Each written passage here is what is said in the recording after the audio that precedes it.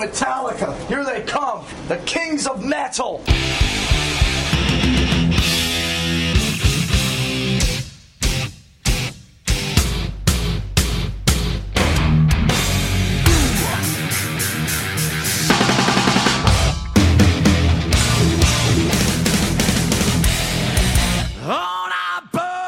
This is Johnny Z, and you're listening to Metal Up Your Podcast.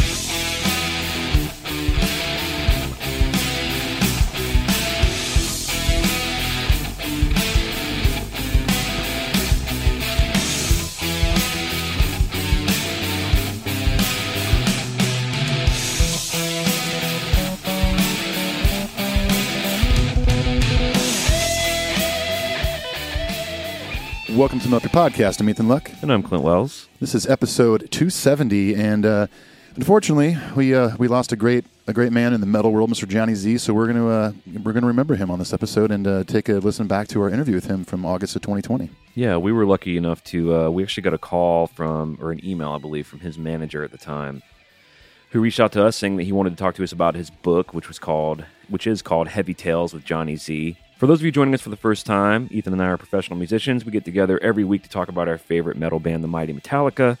And this was about a year and a half ago that his manager reached out to help us promote his book. He passed away on February 1st, age 69, and he was the founder of Megaforce Records, which he founded, I believe, because of the No Life Till Leather demo. The cassette made its way to him. I think maybe Brian Slagle had sent it to him. And he loved the band. He started Megaforce, and he would go on to book their first tour with Raven. He brought him out to New York. He put him up in his house, which apparently, according to some lore, they trashed while they were there.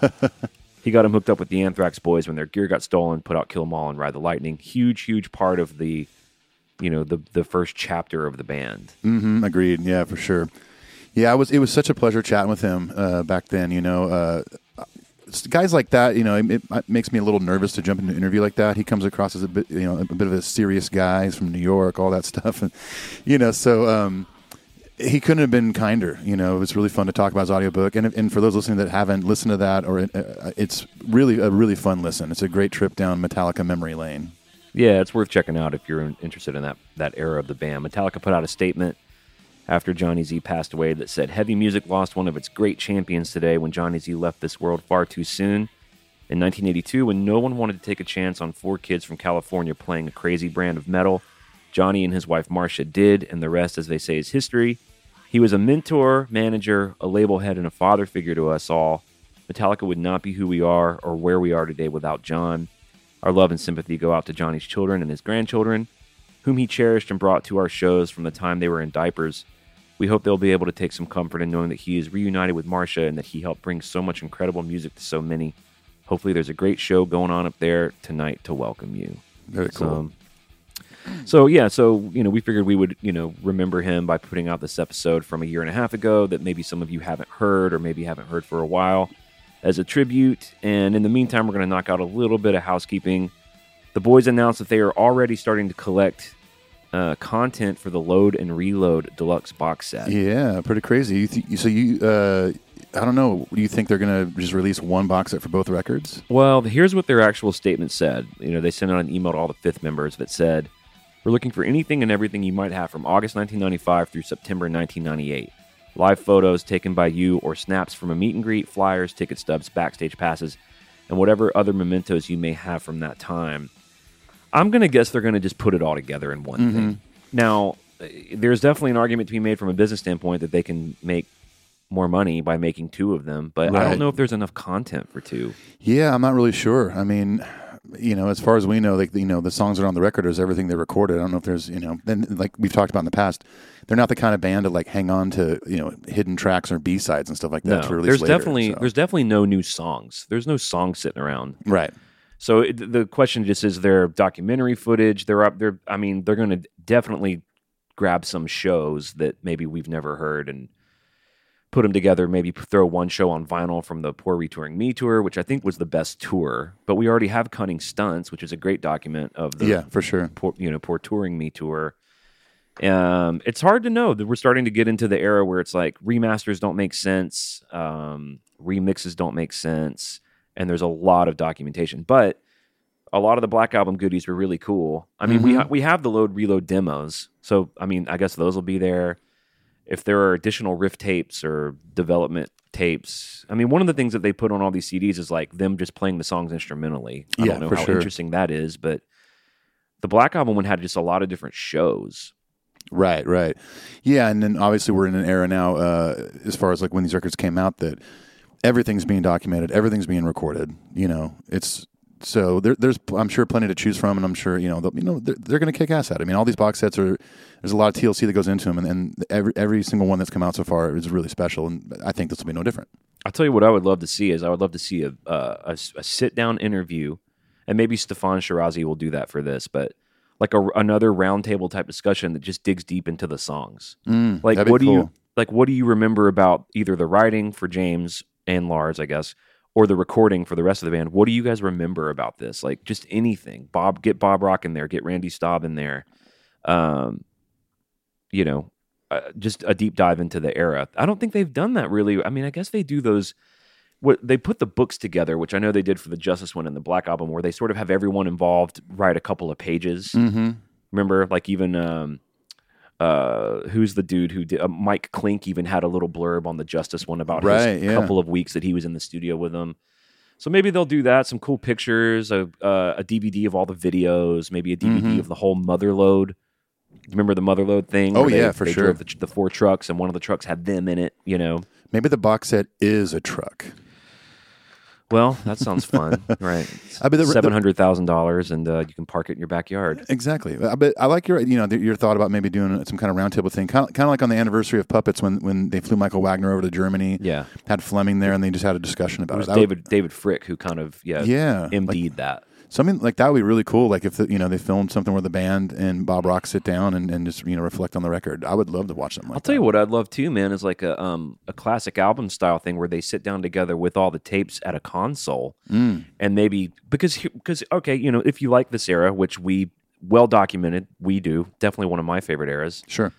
Not only of them, but of any band of any music, including my beloved 60s and 70s. So that's saying a lot. And what's really interesting about that time is the sounds. They loosened up on the whole James playing all the rhythms. So you've got a lot of really great left and right Kirk and James interplay with the guitars. Yeah.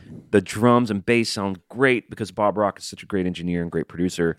It'd be cool to have them sit down on a console and pull faders up and down and say, we've got Kirk over here doing a polyrhythm or a syncopated thing to James, but with a flanger and a wah pedal. Here's what that sounds like by itself. Here's what that sounds like when you bring it in concert with the rest of the band. Or I would love to hear that stuff. Just stuff like that. I mean, I feel like that would even be interesting for a really like sort of calculated record like Puppets, let alone a more experimental, record. Yeah, and there's probably a lot of stuff going on that maybe you can only slightly hear in headphones. Yeah. That it would be fun to hear that kind of stuff soloed and pulled up by itself. Yeah. Count me in if they do that. Well, I'm here for it. I mean, do they... I just can't do all the math right now and think about it, but do they tend to release these on the years that the albums came out? They are like anniversary pieces. Is that... Yes. That's been the case? It's like the 30th anniversary box sets. So, yeah, I mean, that's going to be... We're years away from this coming out, if that's the case. Right, yeah. I mean, yeah, exactly. I mean, the first one was, 96? Yeah. So yeah, there's still 4 more years, but I mean it's crazy. They're starting to compile stuff now, So I'm sure it'll be special. I mean they got 4 years to put this together. Well, I'm certainly going to buy it. That's all I know. I'm actually really. I mean, if you could tell me, however many years ago they're going to make a deluxe deep dive box set into every album they ever made, this would be the one I would most look forward to. Mm-hmm. Yeah, for sure. And here we are. I guess at the very beginning stages of it. All right, very cool. The next thing in the news is Super 7. Is releasing a reaction figure of Cliff Burton on February 10th. And Brian Liu, I follow him on Instagram, and he's one of the dudes at this company that I got to imagine he's the guy in the boardroom going, we got to make these action figures of these great thrash metal icons, because they're doing one of Paul Bailoff also from Exodus. And this is a guy who he co-wrote or co-contributed to the book, the Murder in the Front Row book. Right, yeah. So he was there at Ruthie's. He was there pre-Ruthie's. He was in the Metallica mansion getting drunk with these knuckleheads. He's one of their longtime OG friends, him and the Harold Oyman guy. Yeah. And so they made one of Cliff Burton, according to Brian's Instagram, which he's got a pretty interesting Instagram page. He posts a lot of like concert stubs of like where he was on this day in 1982 at seeing, whatever, an early version of Anthrax at the whatever the fuck. It's pretty cool. That's fun. He said that he worked with the Cliff Burton family, which is cool. We're very friends with them over there. And they were developing it for 18 months. Wow. The thing that it made me think of, now, obviously, this guy knew Cliff. He was friends with Cliff, and he's working closely with Cliff's family, who also, I'm guessing, knew Cliff. Pretty sure. It does make me wonder, though, like what Cliff himself, how he would feel about being an action figure, or, I do wonder about where he would sit with some of this stuff. Yeah, I don't know. I mean, I'd imagine he might be flattered, but or if it was like a one-off thing that someone just made for him, I think he'd probably get a kick out of it. But as far as like, mass production thing that, that is for sale, who knows? I mean, I don't know. I mean, I wouldn't, if someone made an action figure of me, I'd be like, oh, that's sweet. No one's going to buy them, but that's cool. I would buy the one of you. That's true. My sister would probably buy one as well. So there's two for sale. Then I would stick it with voodoo pins and pee on it. See what happened to you in real life. Yeah, it would probably work. There's a show that me and you were playing as of the airing of this episode. It'll be the next day, but you play in this band that I have with Rachel called Attention Machine. And we're playing at this thing that she does in town, right? Mm-hmm. It's called The Shit List, where she has a bunch of different artists come out and play a couple of songs, and there's a house band. Well, we're opening the show with our band, Attention Machine. Right. But the house band guitar player got COVID, and I've been asked to be in the house band now. Oh, you're doing that too? Yeah, which is fun, but I got to learn a lot of songs. But it's a lot of homework, yeah. I made a joke to my friend Derek, who's one of the featured artists. I said, well, the guitar player's name is Justin Ostrander, who's a friend of mine, big session guitar player in town. But I did make the joke that I'm like, oh, I guess the doll I have that looks like Justin that I keep in the freezer, I guess I can go ahead and throw that away now that he's caught like pneumonia and COVID. Pull the pins out. Just sort of a dark voodoo joke. No big whoop. I mean, who doesn't love a good voodoo comedy, right? Dude, voodoo comedy doesn't get it doesn't get enough attention. Right? That's right. Some nice voodoo jokes. I'm sure James will like it with Fixer and all. Okay, so that's the news. We had to do some of our last few episodes kind of quick. The result of that is that we have a shitload of new patrons that I want to say thank you to. So if you don't know, the Patreon is a way for you to support the show. You can give $1, you can give $5, $10, all the way up to $50. We give you all sorts of incentives and gifts and rewards for that. We do a bunch of giveaways and contests, which we are doing at some point. We have these things. We just need to be home enough from the road long enough to figure out how to give them away. But exactly. We are giving away a Black Album Deluxe box set, and we're giving away the water bottles. Yeah. 2 awesome water bottles that are donated to us by your friend's company, which is called Orca. Yep. But at the very least, we give people a shout out to say thank you, because it really means a lot to us, even here on year 6, the support over there at Patreon. So I'm going to read these first 5 names, Ethan, if you want to read the last 5. Thank you to Brian Gibbons, Jason Bilodeau, Jeff Hutchinson, Keith Foley, Dan Chalice, Billy Plutt, Daniel Anderson, John Cartmel, Jesus Bermudez, and Chris Dugan. Awesome, all right. guys. Thank you so very much, everybody. That's so really kind. Appreciate and we're that. We're excited you're there, and hope you're digging all the content that we willingly provide. You get like an email when you join up for Patreon with like with downloads to all the bonus stuff over there. Mm-hmm. Plus, you get thrown in the hat when we do these giveaways and stuff, and we throw a bunch of parties, and everyone knows what the deal is at Patreon. I believe we have one of the most generous Patreons of any podcast I'm aware of. We definitely do. So, anyways, absolutely. Thank you so much. You'll hear a commercial for how to get involved with that later, but all of you, past, present, and future that are supporting us at that level, it really means a lot. If you really want to keep up with us with our day-to-days, especially as Ethan and I are out on tour, we got to see a couple of Metal Up Your Podcast family members just this weekend. That's in Boston, we saw Dave Ferraro and his lovely wife, and in New York, I didn't get to say hi to them, but we got to be around Sarah Sobeck, with Sarah Van herself, and Gene Froman. That's right. Yeah, I spent a little time with them after the show and hung out. It was great to see them, of course. And and Christian Post also was in Boston. So we all went out to a bar after the show and hung out together for hours. So, it's really fun that we get to do that. And the way for you to see where we're at on tour usually is through the socials. So Twitter, Instagram, Facebook, YouTube, Amazon Music, and Spotify. Do we want to address any of the Spotify stuff? I'm sure we're going to be getting emails about this. I'm surprised we haven't yet, actually. Yeah. So there's a bunch of stuff going on with Spotify because Neil Young, who is a personal musical and just in general a hero of mine, sort of famously over the last week pulled his music from Spotify because he disagrees with Spotify giving a platform to Joe Rogan, who he believes is spreading misinformation about COVID on his extremely popular podcast. I believe Joe Rogan's podcast gets 11 million listens per episode. It's pretty insane. It's the biggest podcast in the world. And he puts out several a week. I mean, he's getting a lot more ears than even mainstream news sources, which is actually part of, it is argued, the problem. So Neil Young pulled his music out of basically just protest and saying, I don't dig that shit, and I don't want my music over there. Right. Joni Mitchell followed, Nas Lofgren from the E Street Band followed. And there's generally a huge conversation. We're on Spotify. I don't think you and I have had any conversations about pulling our podcast off Spotify. Right. What do we want to say? Do we want to just say we stay out of it? Is it as simple as that? Yeah, I guess so. I mean, listen, at the end of the day, it's some people will like all tore up about Neil Young doing that and like, oh, who cares? He's this old guy, blah blah blah. But it's like it's Neil being Neil. I mean, Neil, he's always, when he stands for something, he doesn't back down. And so I admire him for that, and that was his choice. And also, Joe, no one's forcing anyone to listen to the Joe Rogan podcast. You don't have to listen to it and give it your support. Joe Rogan did put out like a 6-7 minute video a few days ago. And I thought he had a lot of good stuff to say. He talked about he wants to get better and wants, I did all too. that stuff. But like anything in this kind of current climate, he got ripped for that. I mean, maybe I'm kind of a simpleton. Maybe I'm a dummy. I don't know. To me, he was saying, hey, listen, I get it. I've had people on that have like alternative views about this stuff, and I need to have more people on to counter that. I thought that was in good faith. They're going to start putting a disclaimer before each episode that has controversial content about like public health. Right. I thought that was cool. I do think that some of the stuff's been a little unfair. He's definitely had people on that sort of endorse the more standard narrative about the virus, that it's quite serious and that that the vaccine are helpful. And so I don't know. I kind of thought the apology was fine. I agree with you. No one's forcing anyone to listen to him. It's an entertainment podcast, and I get that the amount of people who listen to him changes maybe some of the culpability, but yeah. I feel like maybe just don't listen to him if it bums you out. I think Neil splitting is very much on brand with Neil. Has had a lot of intellectual,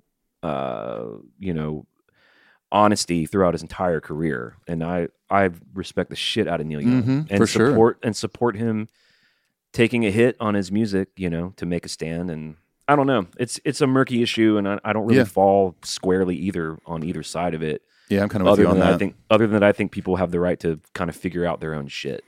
Yeah, for sure. And the one thing about this whole ordeal that I do actually kind of appreciate is that it once again opens up the conversation about Spotify and how they actually treat musicians and the royalty rates and all that stuff. Yeah, and that that's a bit of a byproduct of this happening. And I'm glad that gets people reminded every once in a while and stuff like that. That is a great point, dude. That is a great point, because you and I, that's another thing that kind of annoyed me is I'll be honest with our audience. I generally kind of am sympathetic to the Joe Rogan side of this, only because I don't think certain sections of political discourse should try to deplatform or silence people for dissent. I just think that's scary. Mm-hmm. I don't listen to him when he talks about COVID because I disagree with him about COVID, frankly, and I just don't listen to those. I choose not to listen to that because I'm a big boy and I make up my own mind. But I will say this, it took everyone thinking he's a piece of shit, which I don't think is the case, to finally come around to what you and I have been saying for years now, which is Spotify is a piece of shit. Mm-hmm, yes. And, if you're upset that Joe Rogan has a podcast and that lots of people like it and you want to blame Spotify, how about the fact that for years we've been telling you that those people are ripping off the artists who make the music that you love, ourselves included. Mm-hmm. Yep. So if you're going to leave because you think Joe Rogan's a jerk, fine, but you should have left a long time ago over more important things, which are that they actively, legislatively fight to keep from paying artists more money. Yeah, artists are they the only do that. reason they have a product. We generate everything that they sell you. Mm-hmm. and Correct. they actively fight to take money out of our pockets. So anyway, It's pretty insane. Yeah, I mean, like you just said, I would prefer if people are going to leave a platform like that than to do it for a reason like you just explained. You know. and listen, I want to say this too. If you don't do it, I get it. We're on Spotify. My music is on Spotify. It's there's nothing we can do about it. It's Right, yeah. We have been sort of fucked and backed into a corner, and I don't have the leverage that Neil Young has to leave. And so, the two things can exist at once, and I think all we can really do is like just point towards what doesn't work about it and hope that it can inspire people to make responsible decisions with how they consume art. Right. Yeah. And if anyone listening wants to kind of get a deeper dive into that world of the Spotify thing and, We did it, streaming right? services, yeah, check out our interview with Kevin Erickson, which is episode 226. We did kind of go deep on that, so which I'm really did. proud of. Yeah, so Kevin Erickson, by the way, what was cool about Kevin is he very wisely he's not anti or pro Spotify. What Kevin Erickson is, he works for a company called the Future of Music Coalition. the Future of Music Coalition, where he's basically like, what he actually cares about is the future of music. How are artists going to continue making music with these current models? Mm-hmm. And so his whole thing is about just spreading awareness and like advocating for legislative change and how artists are compensated. So if Spotify could do what Napster did. Napster was the greatest villain ever, right, to recorded music, Right. And now Napster is one of the highest payouts on a paid insane, subscription yeah. platform. So Spotify might become like a great champion of artists in the future. Who knows? But things need to change, and that's kind of what that episode's about. All right. So thank you for bearing with us. I just know we're going to get asked about that. It's a really big thing happening in culture right now. It would be a little weird if we didn't talk about it. Exactly, yeah. But here's the deal. No more needs to be said. That's where we stand, right? That was Yeah, like there it is, right the there. Mellow Up Your Podcast position. Put a And fork Ethan, in it, it's done, honey. and Ethan and I we've never done this and we never will. We don't really judge either side of it, wherever you may fall out there. We have a very diverse listenership, and I see both sides of all of it, honestly. All right. Easiest way to get a hold of us, tell us your thoughts, write about your Metallica story, praise us in general, or whatever you want is metalupyourpodcastshow@gmail.com. We're going to hop there now and check in on the Metal Up Your Podcast family before we revisit our wonderful conversation with the great Johnny Z. All right, let's go.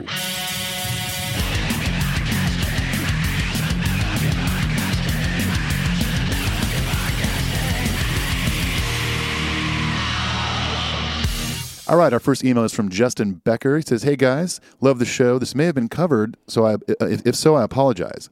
Would it be crazy for the boys to contemplate releasing Isolated Cliff bass lines as a separate album? I would certainly be very interested. Keep up the solid work, Justin Becker." I don't think they'll ever do that, honestly. Not as an album. I mean, I could see them making stems available for some sort of remix, like let the fans remix a song, or like maybe for like fifth members. I mean, they're definitely going to put a price tag on it, whatever. Right, it is. for I mean, sure. we're at that. Or like the classic albums idea you were talking about earlier. Like if they did something like that where they pulled up Master of Puppets and did that. What's most ironic about, I mean, to me, Cliff Burton is the Jimi Hendrix of bass, as has been said many times. Right. I 100% agree. He's just easily top 5 bass player, innovator, blah blah blah. And honestly, a lot of his bass parts are kind of buried on Metallica albums. Yeah, but they really are. The irony is that there's no album I want to hear the bass stems on more than the one that Jason played on, which is, of course, Injustice for All. Yeah, of course. Yeah, if there's a bass line we want to hear, it's that one. So, but yeah, I mean, I don't think they'll ever like put out an album. That just doesn't make any sense. But like, Yeah. I could see them, I don't know, making them available behind some sort of paywall. I mean, I know a lot of artists have done the cool thing where like they'll send you the stems and you can mix shit. I don't know how they Yeah. deal with that. Like, I know Beck did that.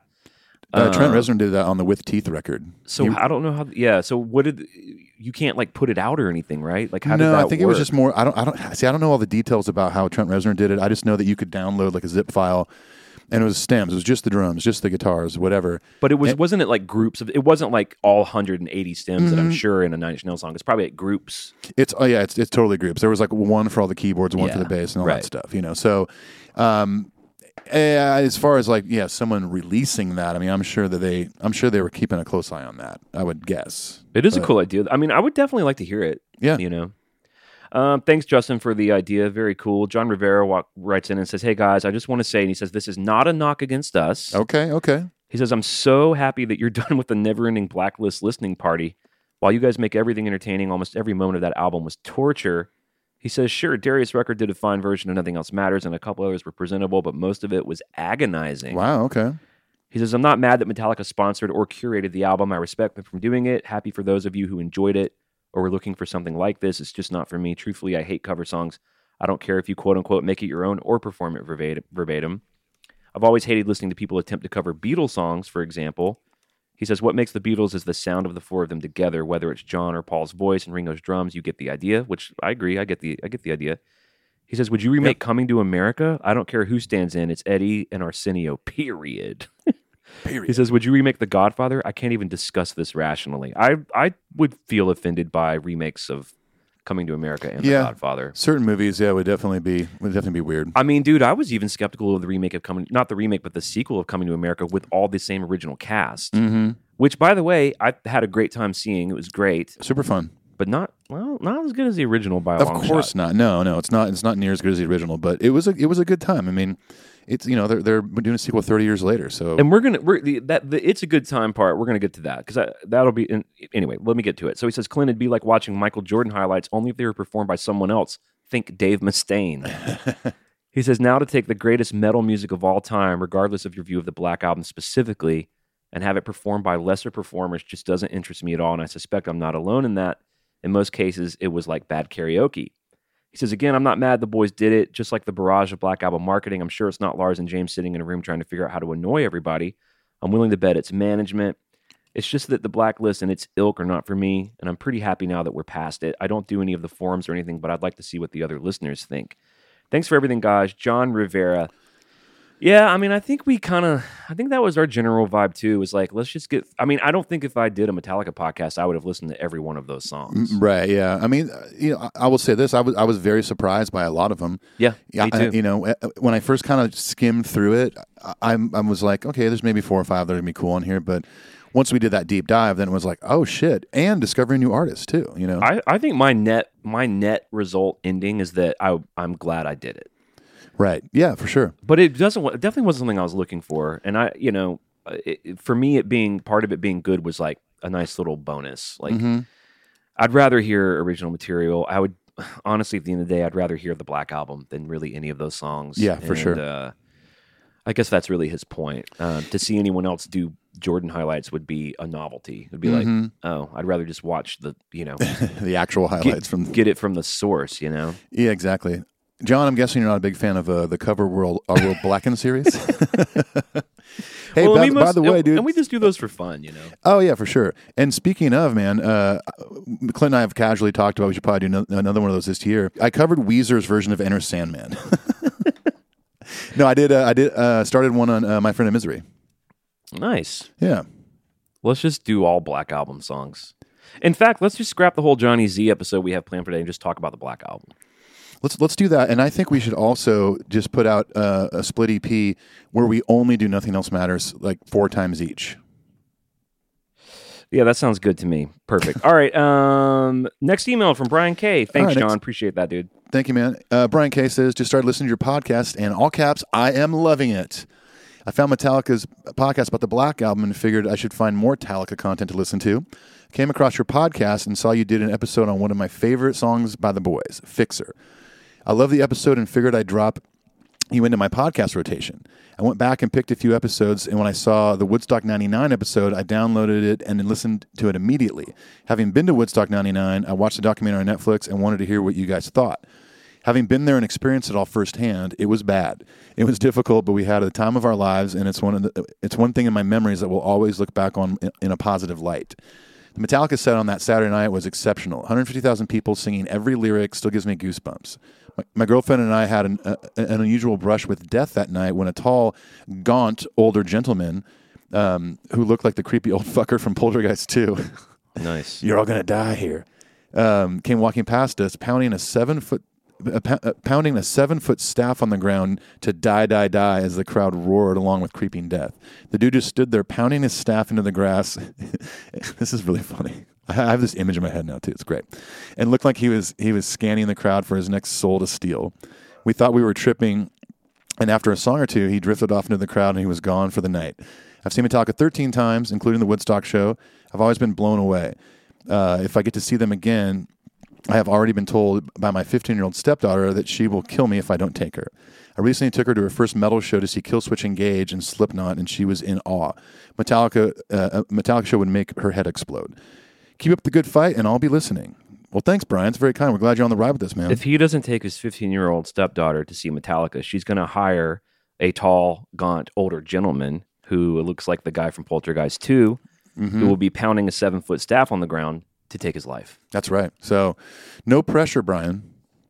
All right, our next email is from Billy Pludd, who's a new patron at the highest level, by the way. So thank you, Billy, so much for your support. It really means a lot to us. He says, hey, guys, well, I finally did it. 8 months ago, I discovered this glorious podcast through my Spotify, and although I haven't listened to every episode yet, I've gone through enough to know that I will be a part of this thing.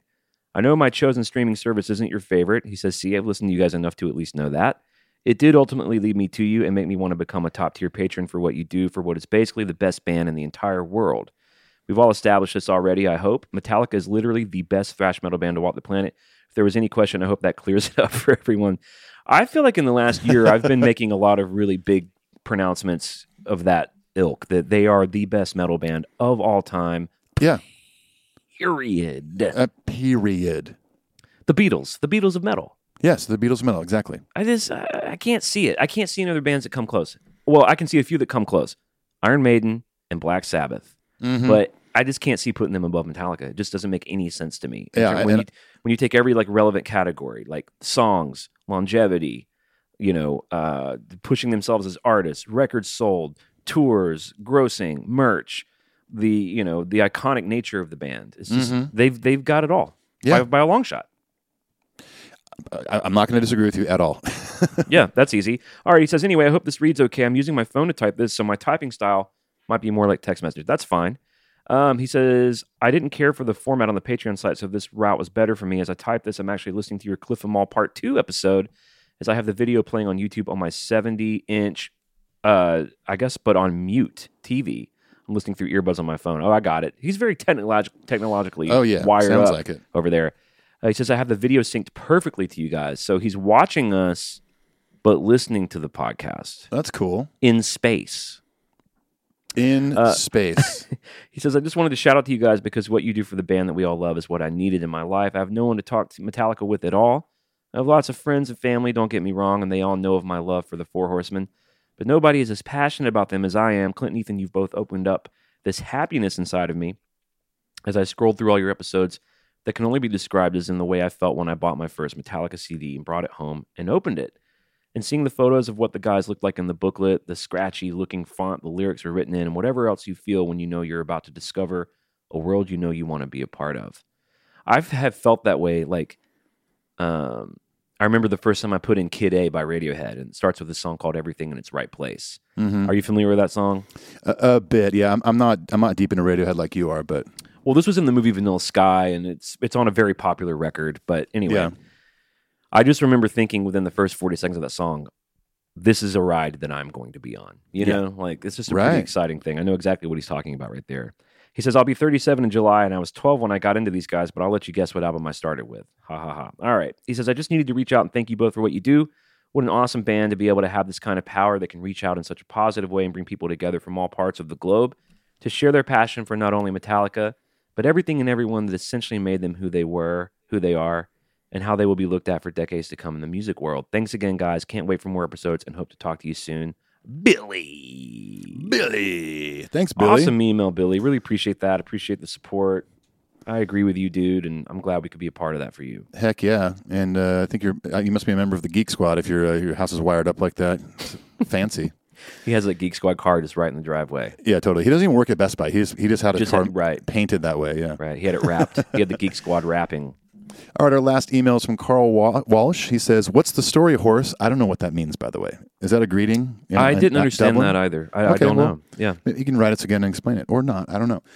Carl Walsh from Dublin, Ireland. Here, just emailing to say how thankful I am for the podcast. I started listening in February last year, and it helped me get through the worst of the lockdowns last year.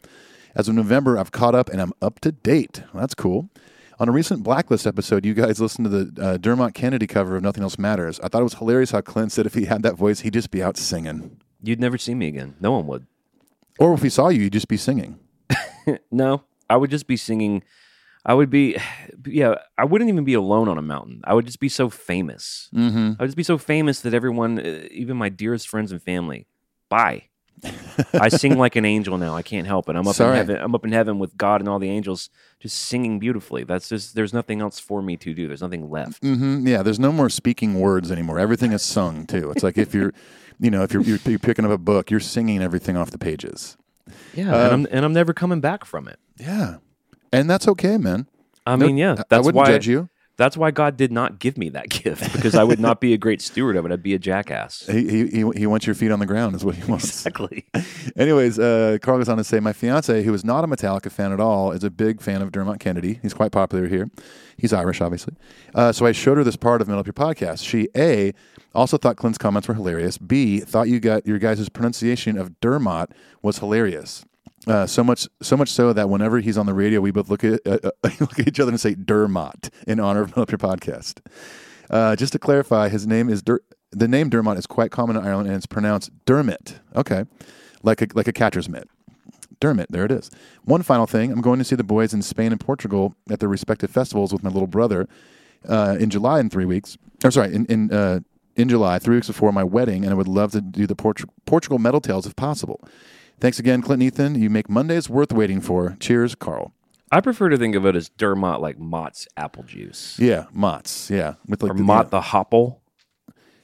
I'm just thinking of the Mott's apple juices or apple sauces that you got in your little lunch at school. Yeah, you peel back the thing with a little plastic spoon. Does Callie make you one of those when you go on tour? She makes you a little lunch pail. A little lunch pail, applesauce. It has one lunch in it for the whole tour. I have to ration it for sure. You have to be really careful. Yeah, well, I guess we were pronouncing that wrong. Dermot Kennedy. I prefer to call him Dermot. Dermot sounds, I mean, listen, I know that the English language, especially in America, can get kind of messed up, but I don't usually pronounce anything with an O in it with an I. Here's what I can promise. I'm not going to say it's really hit out today. Here's what I can promise you guys. Like if I find like the magic bean stalk and I plant the bean in the ground and it grows a stalk to heaven, and I go up there and I'm roaming around with the giants, and maybe a genie shows up and gives me one wish or whatever, and I wish to sing as beautifully as him. Mm-hmm. I will then officially change my name, not to Dermot, to Dermot Kennedy. That's right. And then I'll go on tour whenever he goes on tour, and I'll play the venue right down the street, but I'll sell more tickets than him. That's right, yeah. And that'll be what I do with the rest of my life. Well, I'll start a podcast about it. Yes. And we'll have people, instead of Metal Tales, it'll be called something else. Let me, reporting back from Dermot's shows. Yeah. And let me ask you this as we leave the email portal. If you found a magical bag of beans, or maybe someone sold them to you, and you planted them in your backyard and a beanstalk grew into the sky, would you climb it or would you be too scared? I really don't like heights, but I would probably start to climb it. You wouldn't call NASA or call the government or call a friend, or you would? I would definitely. I mean, I'd run inside and get my wife and be like, "You're not going to believe what just happened outside. There's a beanstalk. Nobody would believe me. I'm like, you get your ass out here right now and look at this fucking thing going into the sky." Yeah, I'd probably text a photo to a couple of people. I'd be like, "Yo, Clint, check this. Come on over if you want to climb this thing with me." I think I'd be too scared to climb it. I mean, at a certain height, I would get too scared. And are they sturdy? Are beanstalks sturdy? Is it going to sway with the wind? I mean, I'm guessing there was a magic one that grew into the sky where giants roam. Then nothing we know is true, right? And all magic is possible.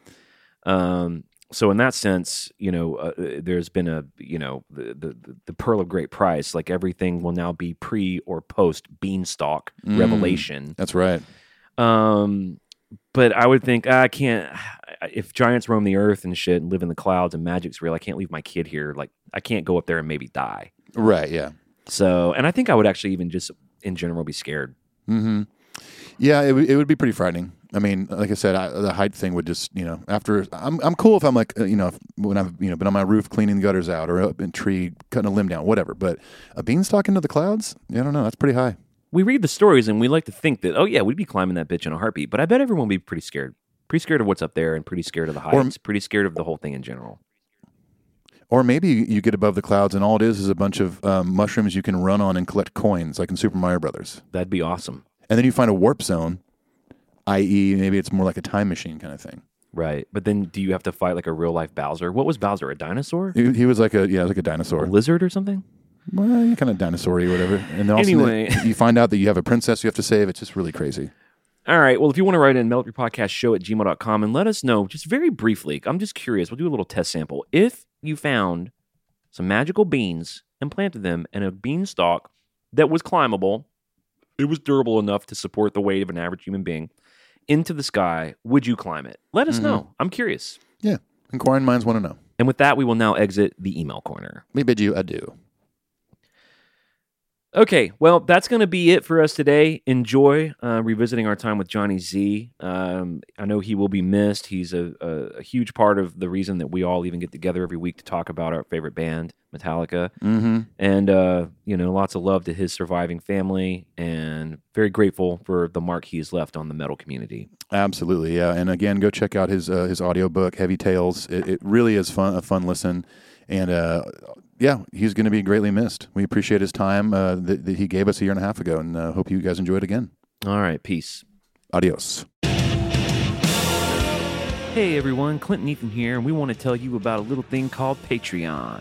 Patreon is an easy and interactive way to support the people who make the things that you love. For as little as $5 a month, you can ensure that Metal Up Your Podcast can continue to grow in quality and content. That's equivalent to a cup of coffee or a beer once a month. Not only is it easy and affordable, but we've made it a priority since day one to give back to our Patreon community. We've given away deluxe box sets, rare vinyl, Black and Whiskey, Concert tickets to S&M 2 and Slane Castle, all 4 of our Cover Our World Black and EPs, 26 Quarantine covers, and Lunar Satan demos, invitations to exclusive Zoom happy hours, the ability to ask our guests like Jay Weinberg of Slipknot, Lizzie Hale, and members of the Metallica crew your very own questions. and eligibility for our Metal Tales series, where you can be a guest on Metal Up Your Podcast and tell us all about a notable Metallica show you've been to. Subscribe to Patreon today and immediately get access to years' worth of bonus content. Thank you for supporting the people who make the things that you love. Peace. Adios.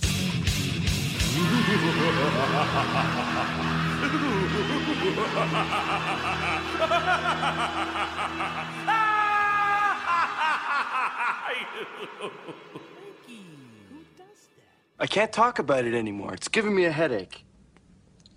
Here, take 2 of these.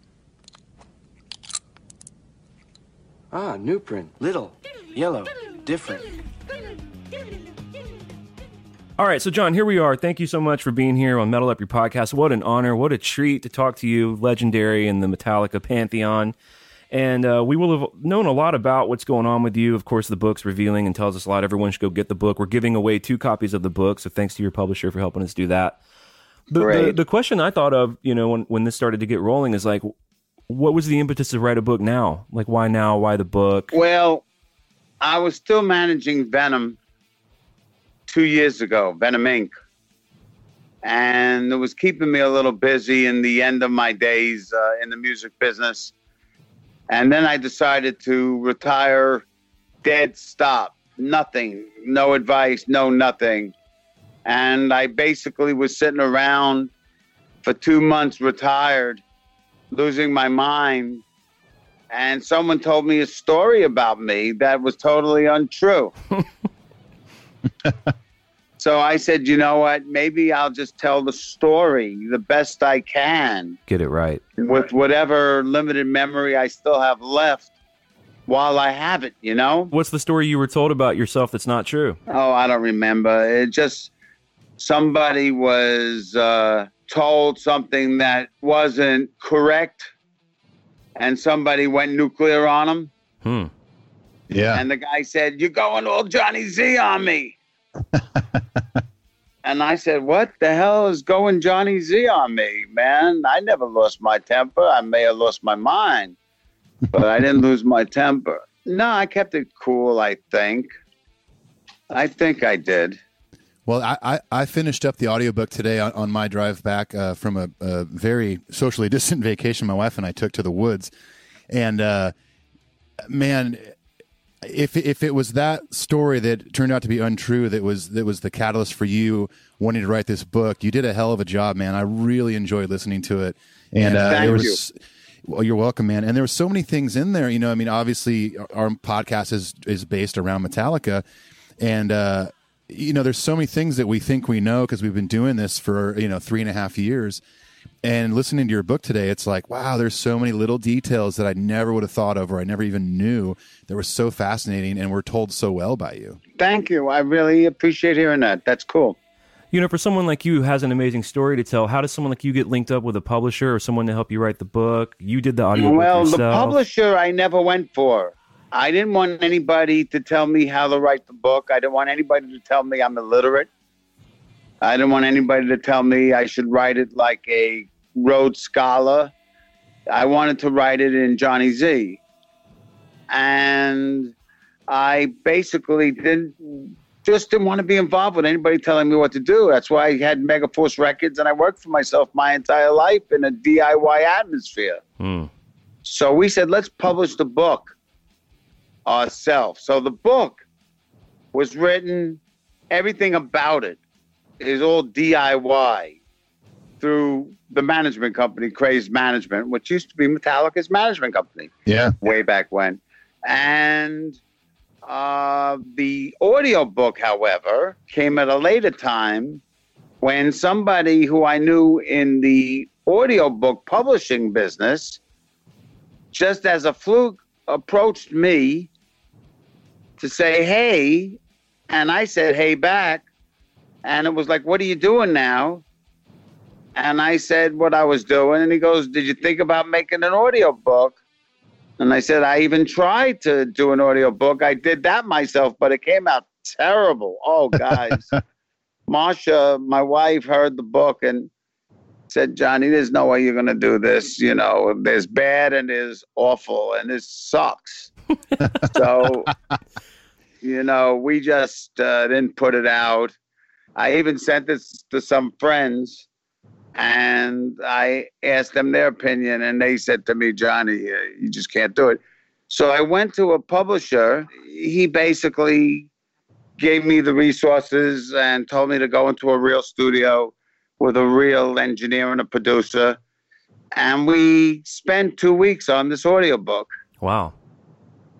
Well, there was a lot of editing. My voice goes in a few hours. Right, right.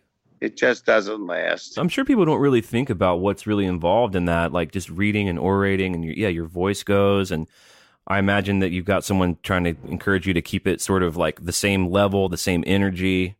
So I can see how that could be more time consuming. I might take that for granted having never done it. Well, there's other things too. Like make sure you have the same mic setting tomorrow that you had the day today. Yeah. Right. Yeah.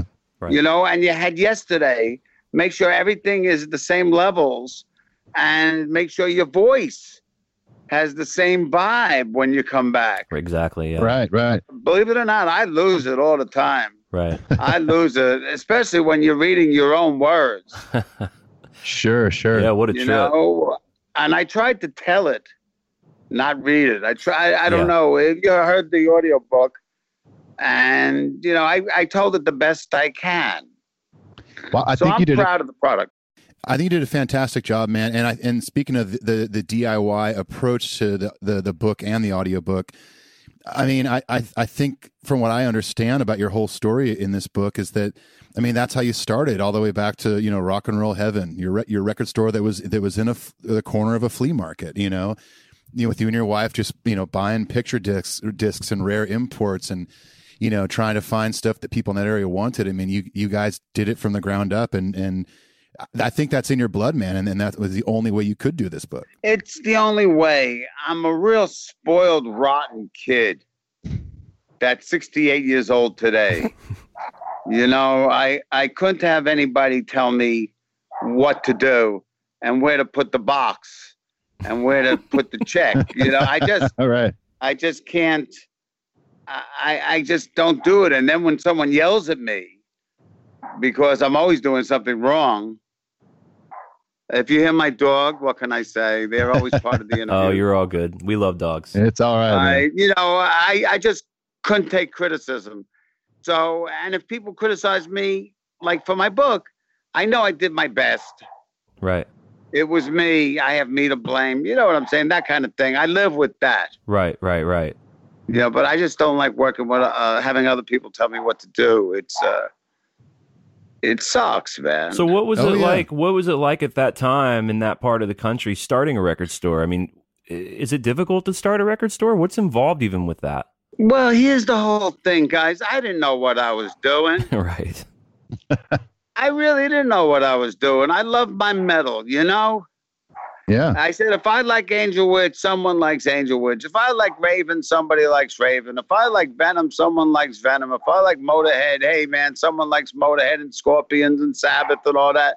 And I don't see any record stores selling that stuff. So I'm going to go to England and get it all and bring it here where it's happening. That's a smart move, man. I mean, because there was definitely a demand for it. I know that in the early chapters of the book, you talk about, you and your wife, not necessarily getting as many customers as you were hoping for, or selling these imports and stuff like that. And there's that one moment where you talk about, banging your head against the wall and kind of getting the divine intervention happened, and all of a sudden your attitude was just keep moving forward. Well, guys, I talk about divine intervention a lot of my life. I'm probably very spiritual, and I'm very grateful because if you know me, like I mentioned in the book, you can't believe this all happened to me. Right.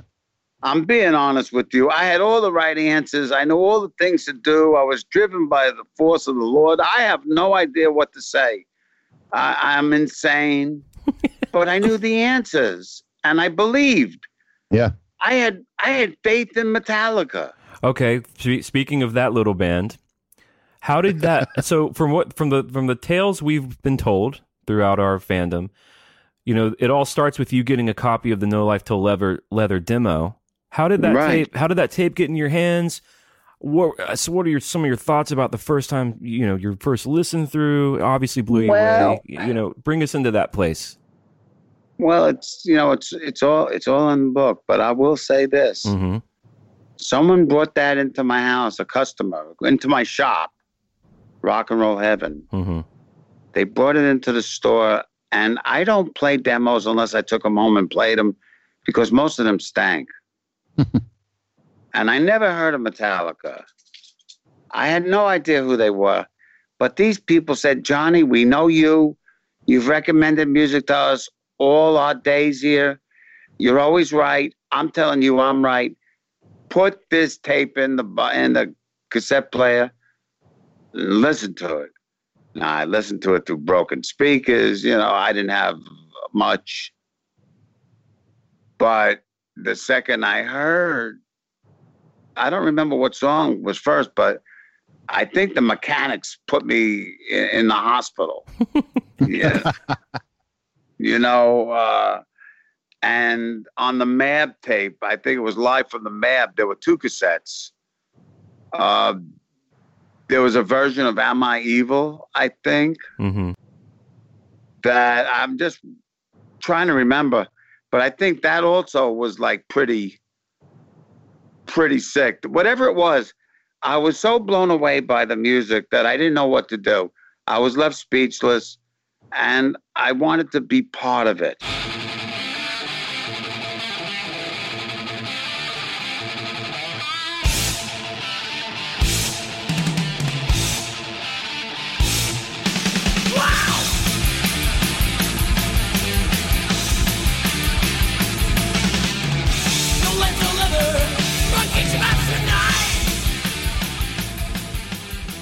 I was throwing concerts in the area. I had 12 vacant spots for opening bands. And I said I could get Metallica to play every one of those spots. Yeah. Opening up a Venom, Rods, Vandenberg, Twisted Sister, and the Height, selling out clubs to the end of the walls. But clubs that hold 2,000, the Fountain Casino in New York, in New Jersey. You did the right thing, man, by jumping on that demo. And I think you mentioned in the book that within the hour, you're running to the payphone to call the number that's on the cassette, which I believe was Lars's number at the time. There was no phone in the store. There was no such thing as cell phones at the time, of course. Mm-hmm. So I took some change out of the drawer, And on the back of No Life Till Leather was the name KJ Dort. And I called KJ. And KJ basically put me in touch with Lars Ulrich, who called me that night at dinner. And he also wrote a letter introducing himself and the band to me. A very professional letter, I must admit. Yeah, that's cool. Awesome. You know, I still have that letter today where I don't know. But I have it Somewhere. Somewhere. That's the one thing I held on to. That became the conversation where I offered the boys 12 shows in the Northeast. They knew who I was because the word was out that there was a madman bringing Raven and Venom and Anvil to the States. That's awesome. And how did you do that? I mean, you love these new wave of British heavy metal bands from across the pond. How are you getting? Are you just looking up their management? Are you calling their managers, writing letters? Well, the thing you got to do is look at what you got to work with. And what I had to work with was a record from Raven, for instance, and on it said Neat Records. I found out who ran Neat Records. I called him up. I told him what I wanted to do. He told me how much it would cost. And I said, oh, my God. And Marsh and I figured out how we're going to raise it and get him over here. Yeah. And we did. The same thing with Anvil. It's amazing to think about you both doing that pre-internet, the amount of work to generate to actually find all this information, get a hold of the people, follow up, of course, raise the money, then follow up Just with getting the them over phone bill. here. Yeah, right. Oh, yeah. Long distance calls are no joke back then. Calling Europe at $20 a call in San Francisco. Oh, my God, man. And we had no money. When I say no money, I mean no money. So what was Marsha's vibe when you're getting all these big ideas that would, of course, end up paying off big time for you and for all of us? Was she looking at you like you were nuts, or was she generally supportive? I mean, that's a big thing to ask your partner, right? Marsha's a strange woman. Marsha's a strange woman, and she was very, very supportive of everything that I ever did. And I explained to her as I was running out of the store, the flea market, to go to the payphone, that I have to have something to do with this band. I must get involved with this band's life, career, future, everything. And Marsha basically, just made sure I had enough change to make a phone call and go overtime if need be, Yeah. So she was really supportive. That's so awesome. She never doubted me. And when she did, it wasn't really, it was a miracle. Everything, I'm telling you, it's incredible just how it all came together. One of the stories I talk about is like we have the successful show at Anvil and sell out the place. 800 people never heard of Anvil in their life, but they came because we had so many customers in the store. Yeah. And they wanted to feel this new metal. And we get back from the store, from the show, the most glorious night. It was our first show ever. Sold out. Everybody's saying this was the greatest. Get back to the house. It's all dark. We didn't pay our electric bill. Oh, man. So I had to get the power back on in the house. I mean, that's what Marsha lived with. Right. Amazing. And she wasn't, she's an intense woman. You wouldn't want to get on the wrong side of Marsha Zazula. I don't. No, you would not. There's some great stuff you tell about her in the book, of her just busting her butt. Like when you're doing other things, she's driving 2 hours to go pick up all these imports and grabbing records that weren't on her list to bring back to the shop, and doing all sorts of things with the shows to make things happen. And you definitely more than convey not only what a supportive wife she was during all this, but also encouraging and also a very hard worker to help maintain it all with you. Well, I had to say thank you. Yeah. The book is a love story too. Right. And there's a big thank you in there to a lot of people, especially Marsha, especially Metal Maria. Yeah. There are people I'm who have still really looking in the book for you to thank Metal Up Your Podcast and Clint Wells, but maybe that's in a chapter later that I haven't read yet. Hey, you want to know something? This is a very good interview, guys. Hey, thank you. For part Very two. good. I'm very comfortable. Good. It's late at night and I'm kicked back. Good. That's a high compliment. Well, so do you remember anything about the first conversation with Lars?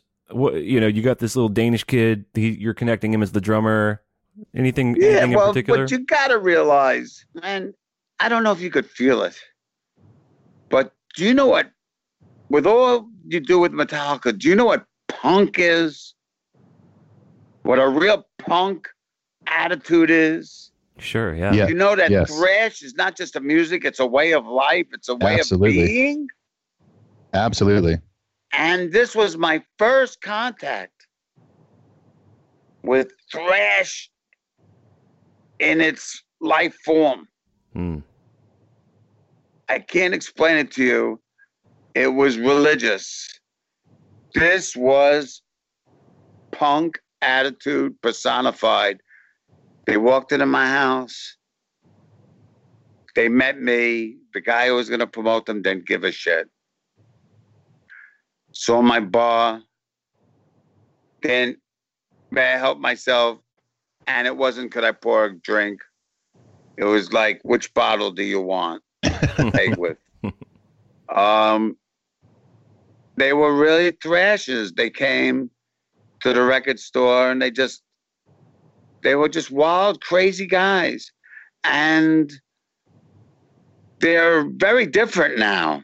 Yeah, right. But I'm sure it took a long time to slow down that burning craziness that they had when they were young. And you can hear it on all those records too, especially Kill 'Em All. You everything you're describing is you can hear it clearly in the album.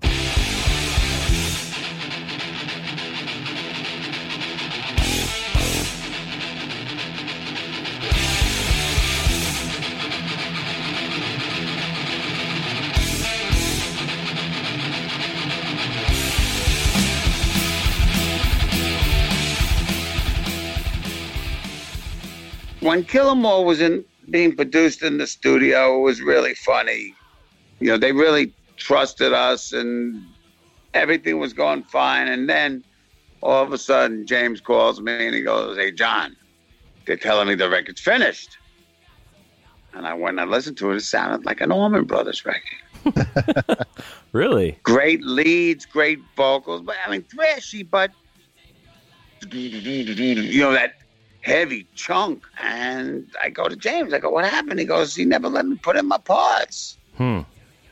And wow, when he did, transformed the whole entire album. So was he talking about Paul Curcio when he's talking about he never let me put my parts in? Was that the producer, right? So that's kind of how what that made me think of is just how green everybody was. They're just coming out there. Well, we're getting ahead of ourselves a little bit too. I was curious. So you hear No Electro Leather, you got to work with this band. You talk to Lars, he writes you a letter. You've got 12 shows or a bunch of shows. How long before that phone call and those shows were they showing up in New York and crashing at your house or New Jersey or wherever it was? Well, they were crashing at my house the second they got there. Right. But you have to realize that I had Raven in my house at times, Anvil in my house, Venom in my house, Metallica in my house. Sometimes they all were there at the same time. Wow.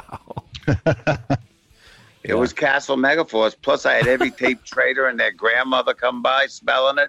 Yeah. You know, I mean, you name the guy who has the biggest podcast or whatever in the country or running whatever record company, they're all sleeping on my floor in those days. So what was your first impression of the boys? Madness. I felt I made a mistake.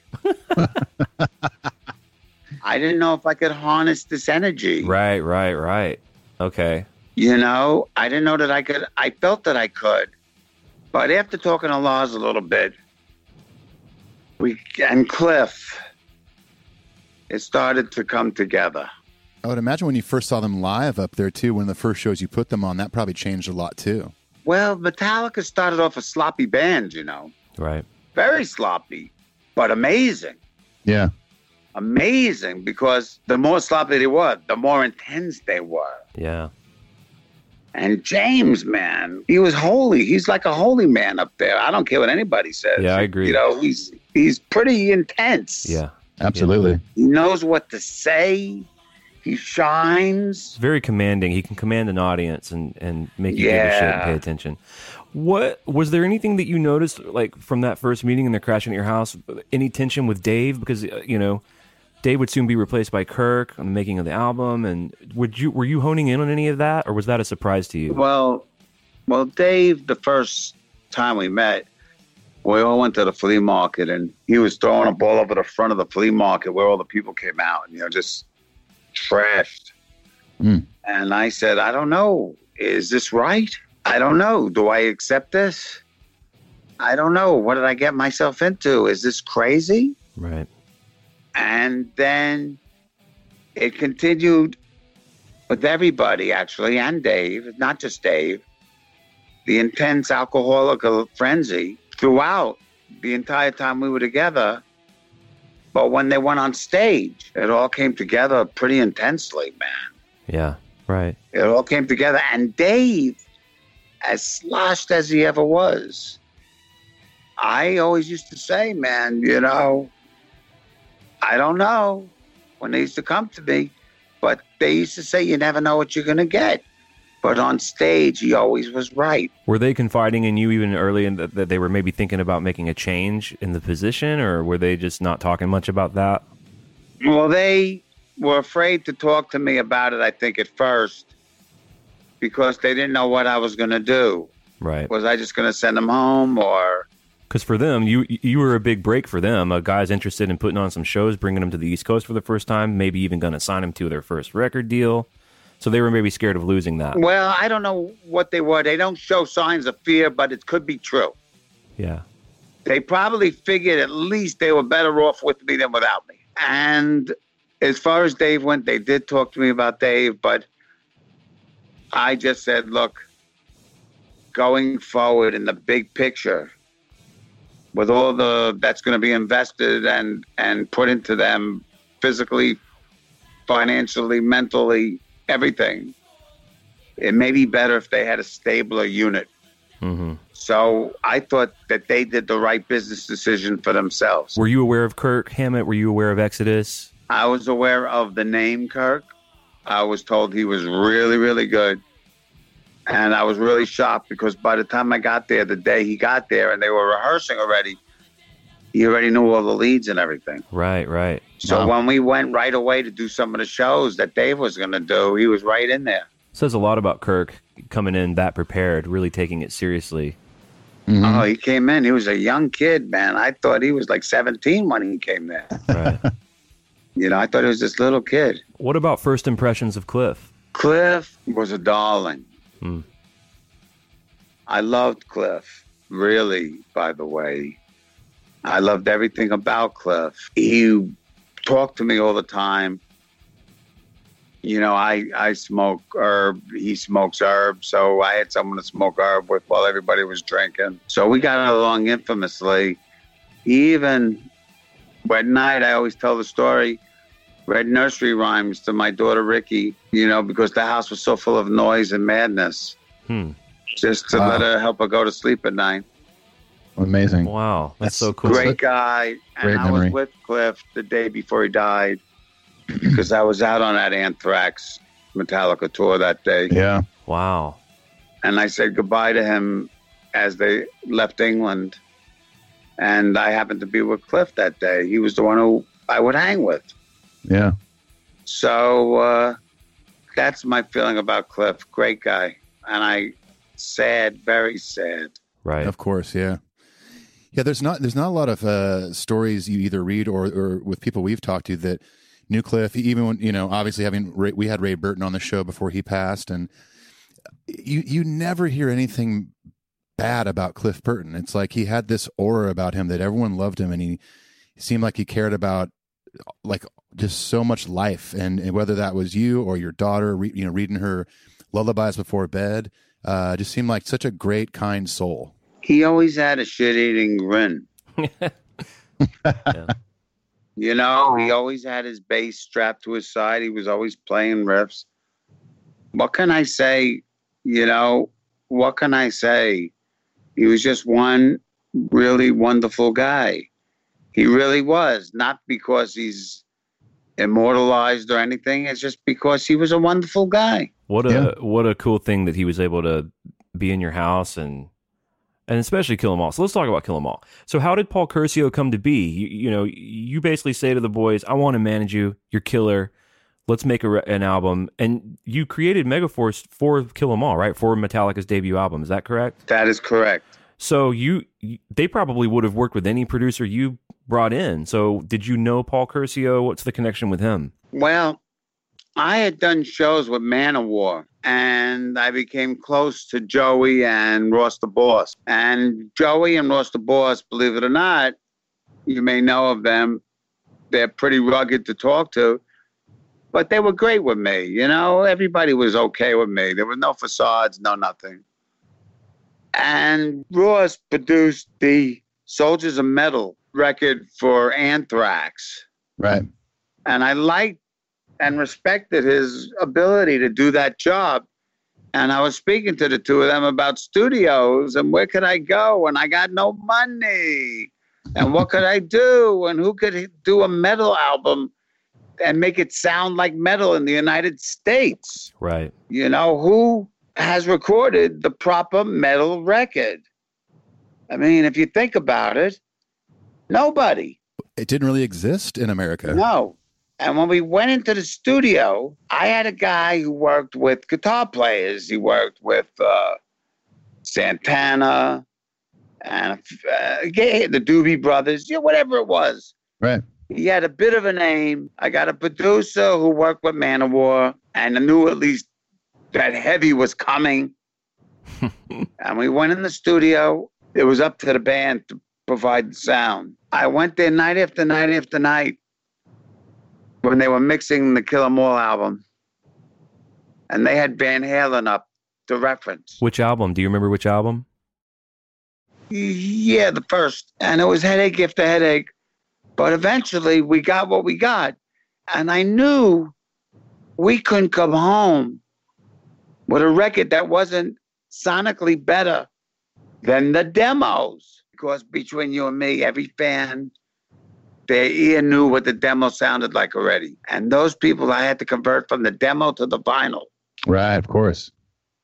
And I had to be better.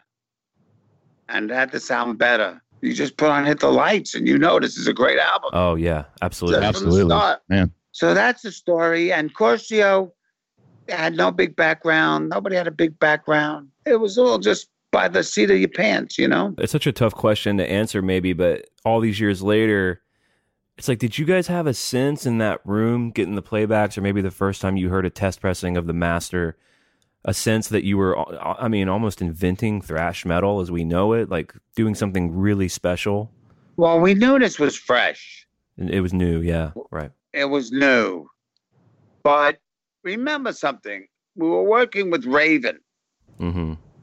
We were working with Anvil. We were very aware of Motorhead. So, you know, we knew about Holocaust and Angel Witch. So we just were molding this to be the American leader, actually the leader of America in that sound, but to be part of the British Euro network of metal bands Right. based in America. What was going on the East Coast, like local East Coast? You just had Anthrax and Overkill. That's it, yeah. Nothing much. Right. It was such a new They weren't sound. getting it. We've talked a lot about on the show about thrash being this really cool blend of all that new wave of British heavy metal that you've talked about, loving all that stuff, with that punk rock aesthetic that you also talked about, bringing in the Motorhead Right. into that and the punk rock. It was just such Right. a new sound in 81 and 82 and 83. Yes, it was. And that was the purpose.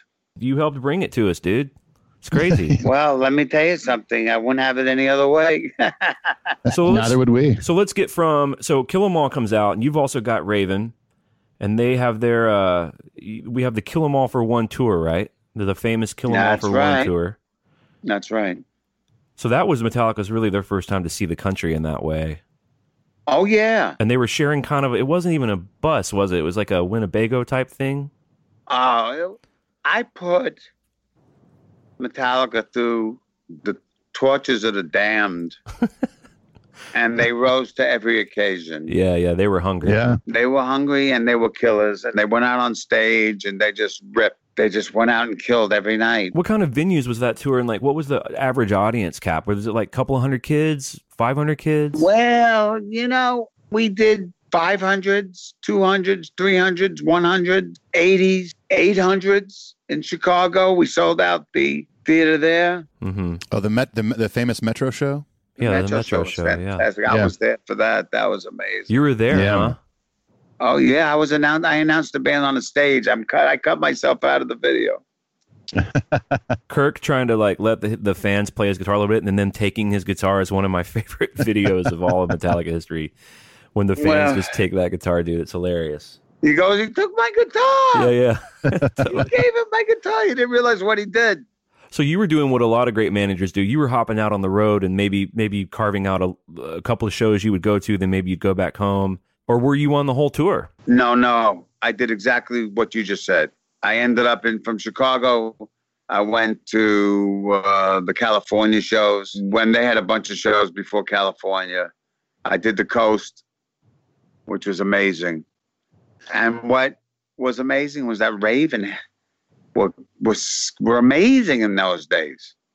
They still are, but they were like magical, amazing, able to stand up to Metallica. It was a great package. Was Raven headlining or was it a co-headline? No, it was a headline Raven. Yeah, right. So Metallica's opening for Ravens. Nuts. Well, remember, I put out the Metallica album. It had sold maybe 7,000 to 12,000, and Raven was at like 27,000. Okay. And are you shipping, at this point, are you shipping all those albums or did you have a distributor? I had a distributor. Okay. That had to have been, I'd imagine, a bit of a tough tour to promote because back in those days, thrash metal's new. I think you talk about in your book, there was only, 6 radio stations across the country that would play Kill 'Em All? Yeah. So that had to have been tough to promote, especially in like Midwestern towns, maybe in the South, stuff like that. It was murder, man. It was absolute murder. If they didn't know what it was, the kids in the area, you couldn't reach them to get the word out. Yeah. If there was enough once you got the word out, people would come. Like Chicago, they knew what they were expecting. Because they had the album or they had the demo, they had No Life to Leather had reached those parts of the world or? They had everything. Yeah, they'd already heard it. It was coming. Yeah. And then we made a video there. I paid for a video. And that became the Cliff 'Em All. And I don't know what happened to the Raven. I just don't remember. Why'd you said you cut yourself out of it? Because it's missing like the first 10 or 15 minutes, right? Yeah, I don't know what happened. Could I tell you, it was a real clusterfuck that night. Yeah. They stole James's pedals, and oh man, it was horrible. Yeah. Interesting. The fans did? Somebody came in the back door and took his stuff. Wow. That sucks. Jeez. And it wasn't like he had money to get a new one, What were they like off the stage? Because as you know, John and Ethan and I are both touring musicians professionally. Some of it's a big party. Some of it's just real boring. Some of there's just not a lot to do. You walk around, you go to coffee shops, you go to record No, stores. life was very interesting around Metallica. Mm-hmm. I'll just say that they were like the Eveready or the Duracell rabbit. I don't know which one's the rabbit, but they just kept on going. Right. Yeah. The Energizer Bunnies. Energizer Bunny. They're just like a bunch of Energizer Bunnies. So they probably made their own fun wherever they were, I imagine. Well, I'm a little older than them, and I was there for everything they needed. But I wasn't there to go party with them and carry on because I couldn't keep up with them, first of all. Well, you also had a ship to steer, essentially. You're going back to your DIY mentality. I mean, you're putting money into filming the Metro show. I believe in your book you mentioned you took out a second mortgage on your house to help fund Kill 'Em All. Well, I took out a second mortgage on my house in 2 banks. But so I took out 2 loans for 13 each. Wow. But it's going back to that, that Johnny Z mentality. You got to do what you got to do because you believe in it. You're passionate about it. You saw something in this band, and you'll do whatever you have to do to keep that ship moving. And I believed so much. It's amazing. I believed. I saw it. What is today, I saw through my eyes. Right. You saw what it could be. The Metallica we see I now. saw the whole thing. So after that tour, were the records starting to fly off? Were you starting to really notice? Well, things were taking off, yeah. So then, is this at the point in the story when Elektra comes knocking and you got to figure out this Well, next step? what happened is that everybody was on my ass all of a sudden for Metallica when nobody wanted Metallica.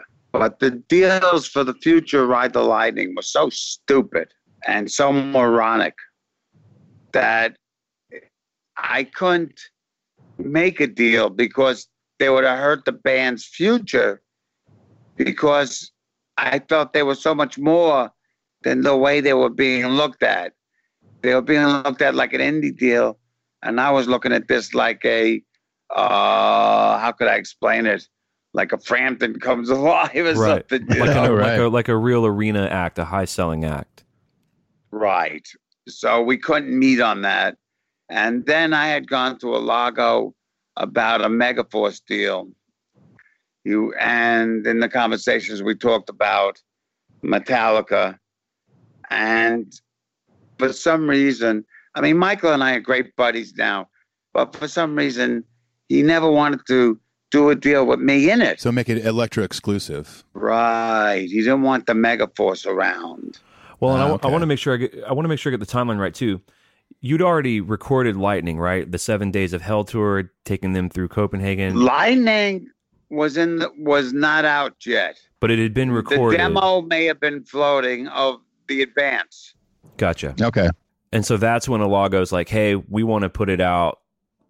Elektra is going to have a bigger reach or whatever," which is great for you if they want to make a deal that includes you. But I guess there was some back and forth on that part. Of it. I thought that it did between you and me for a while, and I was, look, it's common knowledge. It didn't have a happy ending at the Roseland Ballroom, where I had everybody come together and do the greatest showcase of 3 bands for an independent label. Yeah. Eventually, Raven got a deal, Anthrax got a deal, and Metallica right up front got a deal. But the deal did not include me, and they had already seen other managers, and that was it. That's the end of the story. Because you were hoping at the very least, even if they went with Elektra, they would still stick with you as a manager. Absolutely. It was my journey with them that I was hoping for. Yeah. That's exactly correct. No more Megaforce, at least management.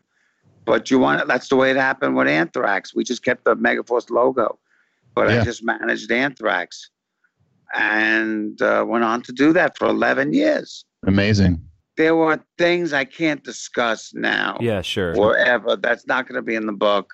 Of course. But there were lots of things that led up to the parting. I'll leave it at that. Sure, man. It took years for us to become great friends again. Which I know is the case, right? Because you're sort of I've heard tales of you spotted at Metallica shows on the Hardwired tour, et cetera. And Why not? Why am I going to miss a good show? Right. exactly. And how about, I mean, Ethan and I talk about this. We saw the boys several times on the last tour, and even when they play those Kill 'Em All songs in a stadium with 50,000 people playing Seek and Destroy, and it still works, it still kills, it still translates, it's still powerful. You know? Yeah. And when I was out in Orlando, they dedicated it to me, which was Oh, killer. very nice. Yeah. Amazing. They always say something nice if I'm in the audience. And it is what it is. They Sure. were very good to me over the years and still are. And that's the way it is. I don't get into the business ends of things, but life was fair in the end. Well, and we, us included. I mean, everyone in the Metallica universe knows that there wouldn't be a Metallica on Elektra or with Q Prime or whatever. There wouldn't be the Metallica we know today if you weren't involved at the get-go. Just like I said before, steering that ship and just putting your heart and soul into this band. And you say in the book you think that they would have still become superstars, but I think that initial push and drive you had is a massive reason that kind of helped catapult them on that upward bound career. Well, there was tons of energy in the retro boosters, Mm-hmm. in the rocket ship, you know? Mm-hmm. There was a lot of fuel in those early stages that propelled it where it has to go. And what Elektra told me in a meeting later on was that basically they had nothing to do. They just had to put the records out and feed the beast. Right. Right. Because there All wasn't the even hard much. work, the breaking of the band nobody heard of was all done. Speaking about, feeding the beast, I mean, there wasn't hardly any time between touring Kill 'Em All and going into writing and recording Ride the Lightning, right? It was just like the machine had to keep going at that point. Well, 1 year. The Kill 'Em All for one tour was just that one tour, right? It was kind of through the States one time Yeah. and took however long, and then it was time to make a new album. But Yeah. I mean, just looking at the resume and what Megaforce would go on to do even after that, it's like the Rocket Boosters were massive for that too. I mean, I'm looking now at like obviously Overkill, Anthrax, Ministry, Fraley's Comet, Ace Frehley, Testament, Yeah. King's X. I mean, some amazing bands and records. Well, we didn't want to let the letdown of the Roseland Ballroom stop us. It just gave me more time and energy to put in the record company, which became huge. I didn't have to give 20 hours a day to Metallica, 1/2 hour to Anthrax, 1/2 hour to Raven. It was all free. So everything worked out pretty much, When you were on the road with the boys over in Europe, like you said, you were hanging out with Cliff the day before he was killed in the bus accident. Yeah. So you're obviously over there working day to day with Anthrax at that point, but you're still sort of mingling through the Metallica camp. So I'm guessing by then it was all cool and it was just fun to be out on tour. No, we were first feeling each other out for the first time. Oh, okay, It was gotcha. our first real get together. It's just that Cliff and I were together like it was never, like nothing ever happened. What were you guys doing on the road just to hang out? Would you guys go to record stores or go to like pubs or? Oh, I don't know. I don't remember. I usually went to record companies and had meetings about press and where they're having dinner tonight and what they're doing for press before the show and making sure everything is moving right and catering is right. And I had all those things on my mind. I don't worry about what the country looks like. Well, so John, we're going to move into the last part here. We don't want to take up too much of your time. Obviously, so grateful that you are hanging out with us. Our listeners are going to absolutely love hearing from you. We have this thing called Patreon where we have people who support the show and we let them ask our guests like you questions. And we got a ton of questions for you if you're down to answer some of these from some listeners. Let's see. Let's do a few. Yeah, let's do a few and see what happens. I'm going to skip the first one because it has to do with the firing of Dave Mustaine, which you kind of already explained. The question was there any management involvement in the firing of Dave Mustaine? But we kind of went through that already. And remember, the answer is really no. A patron named Jay Middleton says, "Hey John, do you seek out any new music for fun? And has there been any newer artists that you've seen that gave you that same feeling when you first saw or heard Metallica?" Nobody has given me the Metallica Ride the Lightning vibe. Nobody. In the non-metal world, I managed the band that I left because it was in my head to leave. Yeah. They didn't fire me. I just couldn't do it anymore. And the band was called the Disco Biscuits. Yeah. They're not heavy metal, but when they're on, they're intense on stage. Right. That's about it. King's X has moved me. And Testament at times really knocked my socks off. Right. But today, if you ask me, like, what do I listen to get my rocks off? I really love like Arch Enemy. Oh, they're great. Yeah. And I like Amon Amarth. That's sort of where my head's at right now. Okay. Here's an interesting question I have always wondered. I'm glad that this person asked this. Christian Poe says, did you have any part in the change of the title from Metal Up Your Ass to Kill 'Em All? Well, I was sitting there when it happened. Were you the guy saying we can't sell this with a dagger and a toilet, calling it Metal Up Your Ass?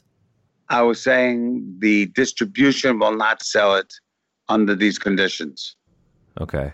And then the famous story is Cliff talking about, quote unquote, the man, the distributor, whomever, said just kill them all, and that's kind of how it happened. Well, he was wearing a Green Beret shirt that said "Kill 'em all, let God sort 'em out" at the time, just in case anybody doesn't know. Okay, I've never And if heard they that. don't know, they found out here because I never told anybody, but that's what he was wearing. So he just said, "Kill 'em all."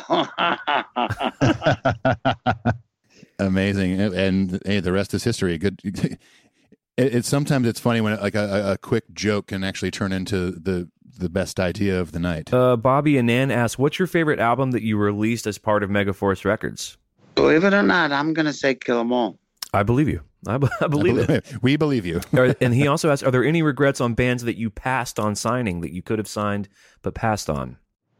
I have no regrets on Pantera and Rob Zombie because at the time I was involved with Ministry and my management career was really taking off. And we were in the middle of Lollapalooza and 3 million sales. So I just have no regrets. I was just too busy. Let's see. Namarta says, "Oh, this is nice, John." She says, "I don't have a question, but I just wanted to express my appreciation. Thank you for believing in Metallica and helping them get to where they are today." That's nice. Cool. Another one of those, Jesse House. "No question in particular. Hopefully we get some good discussion about Anthrax." Oh, Anthrax in the early days. Any tidbits about Anthrax in the early days? With a lot of obviously crossover fans who love both bands so much. Well, I'm going to say, please get the audiobook Oh, there's great stories in or the there. book because there's tons about Anthrax. Oh, yeah. I just don't want to go into it all now. But if you love Anthrax, this book is for you. I love Anthrax, and I was absolutely digging the Anthrax stories. No spoilers, but if you haven't gotten the book or audiobook yet, get it. There's a great bit about Scott Ian and demo tapes. That's all I'm going to say. Okay, right on. Hey, I love the answer. Get the book. That's what we're here to promote anyway. Exactly. Get the Right damn on. book. Which, again, we are going to be giving away 2 copies of the audiobook thanks to John and his publisher. Here's the last question. This is about New Jersey. This will be helpful for anyone who lives up there.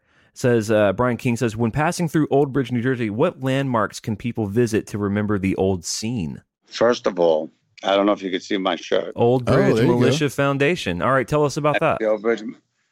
Well, it's the militia. It is the metal militia.